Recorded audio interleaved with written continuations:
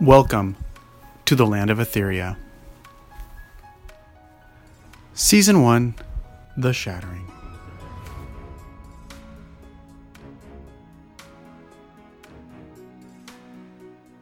Episode 40, The Lava Ruins. Once upon a time, in the land of Etheria, there was a Princess Nea and a Princess Lulu, and they went on the most amazing adventures. Princess Nea and Lulu had just helped a pirate find his grandma's missing ring, and were finally headed back to Sparland to try to find the last power crystal and heal the lava ruins. Once back on the mainland, the princesses had to get Carmen back to her father, Nabor, and find the other blazing crystal and restore the lava ruins. When they landed back at the mainland, they immediately headed back to the Frost Caves to meet back up with the giants. When they got there, a council of giants was already gathered, including Nabor, Carmen's father. "Scorba fraba wanda," shouted her father. "Blaga flaba vinto," she responded back. And the giants continued talking giant to one another while the two princesses and Zag stood by. Zag, who was able to translate giant, explained that the giants were all worried about Carmen, but also very impressed that she came back with Tranium, which is a sign to the giants that she may be ready to be a temple protector. And then Zag paused. "Oh, this isn't good," he finally said, then flew over and joined the conversation with the giants. Once they had resolved the issue, Zag flew back over, very sad. "Frider is sick, Carmen's mom. She protected the lava temple before with a fairy named Fiamma."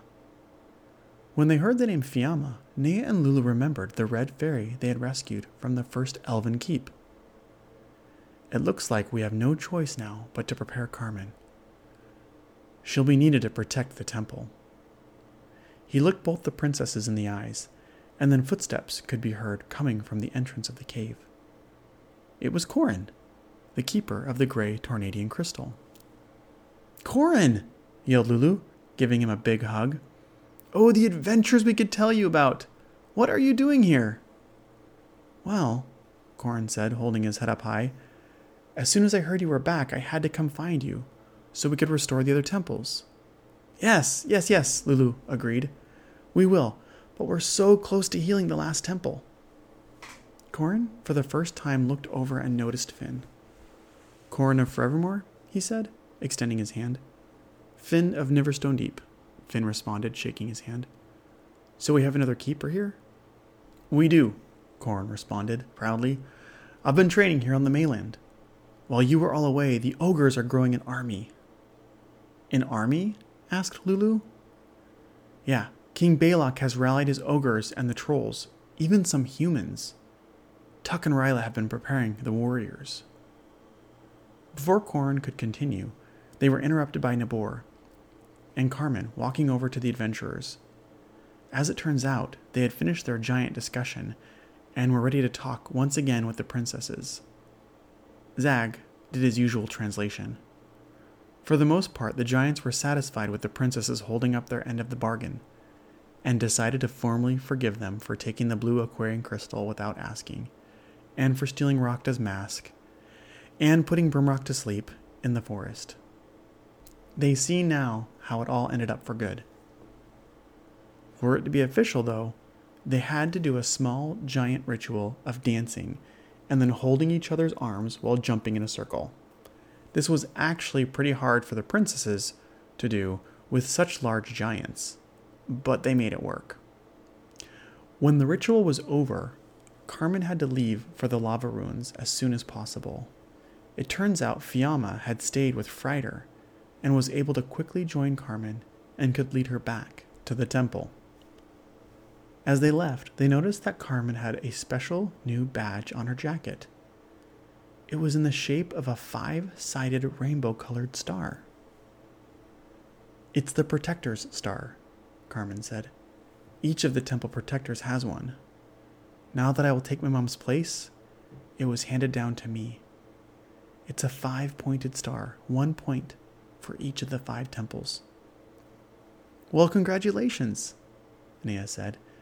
It looks like you're getting what you wanted, to be a protector of the lava temple." The giant nodded proudly. As they continued on their adventure, Nea almost forgot about the other items they found on Captain Carmela's island. As you might remember, they found the ring and gave it to Captain Rustin for his wedding, but they also found a necklace in a pouch and a magic compass. The necklace came with a warning, but the magic compass pointed in the direction of whatever your heart wanted.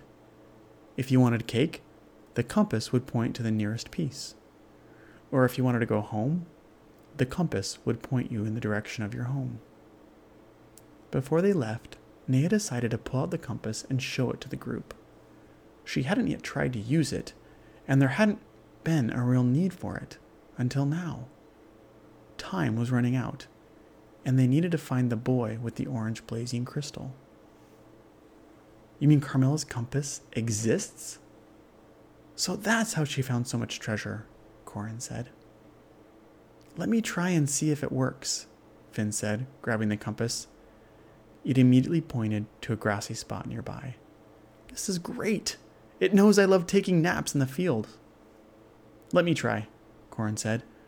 When he got his chance with the compass, the needle shot out to the east, over the Torturian Sea. "You want to go out to sea?" asked Lulu. "Not really, but is that where the ocean temple is?" he asked. "I've always wanted to swim like the Torturians do." "Yeah, seems about right," Lulu answered, looking out over the water. After everyone had a chance to test the compass out, they gave it back to Nea. Finn looked a little worried when Nea started to think about what her heart most desired. And that's when the trouble started. When she got the compass, the needle stayed fixed on Finn.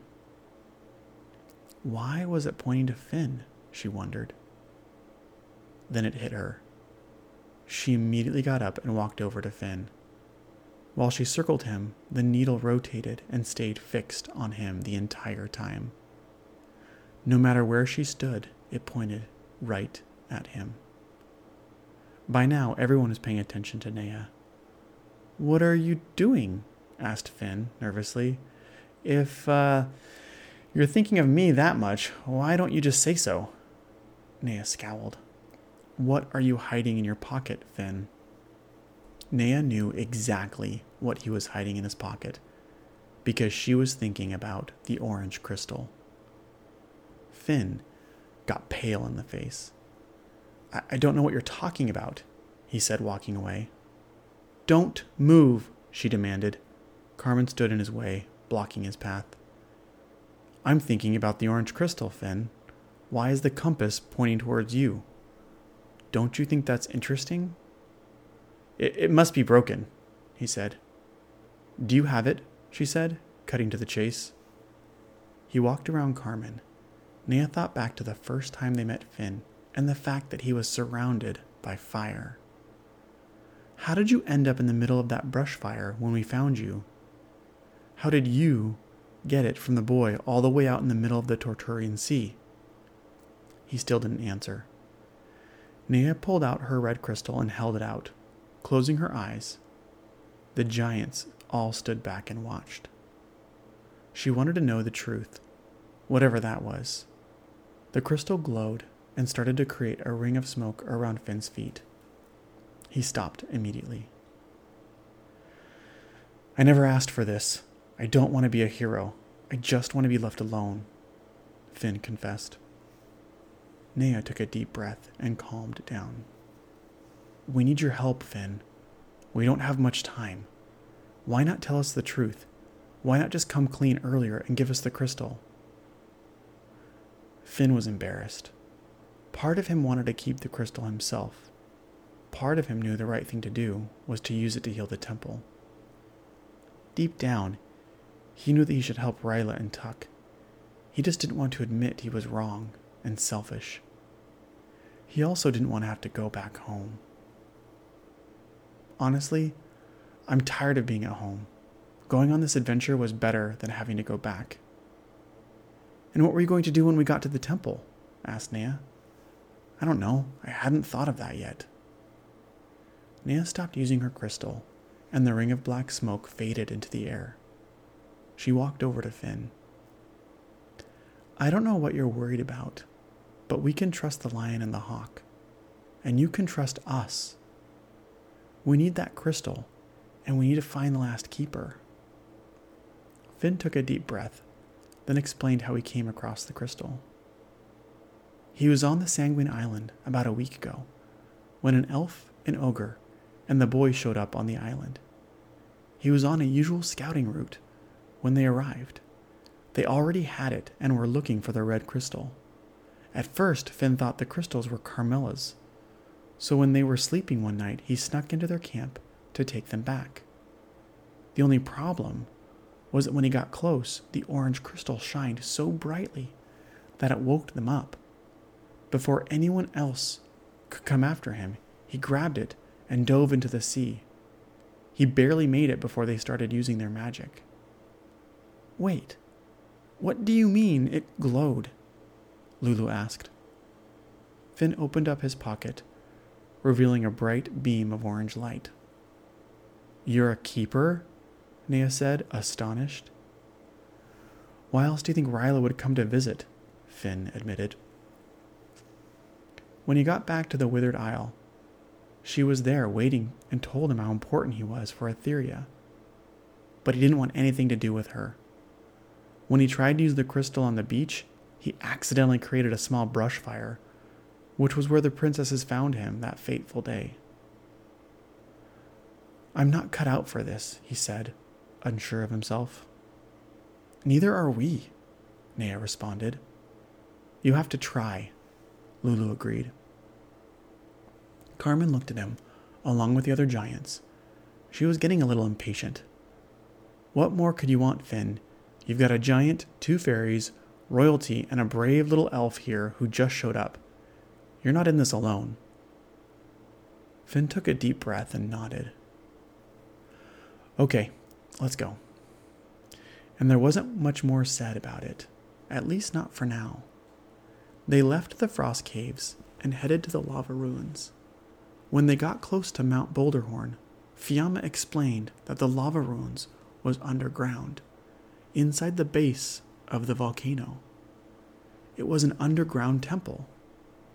The princesses couldn't help but remember the story the dwarf told them at Darmida. They entered a cave at the base of the volcano and started hiking deep underground. The princesses had learned from all the other temple ruins that the protectors often put spells on the temples in order to keep them safe. Almost all the other temples that Princess Nea and Princess Lulu had restored had some kind of enchantment, and this temple was no different. As they walked further and further underground, it got hotter and hotter. They all started sweating because they were getting closer and closer to the base of the volcano, where all the lava was. Fiamma and Zag were both leading the way, except the pathway led to a dead end. Fiamma turned around sharply and looked at Zag. I forgot to get the key from Frider.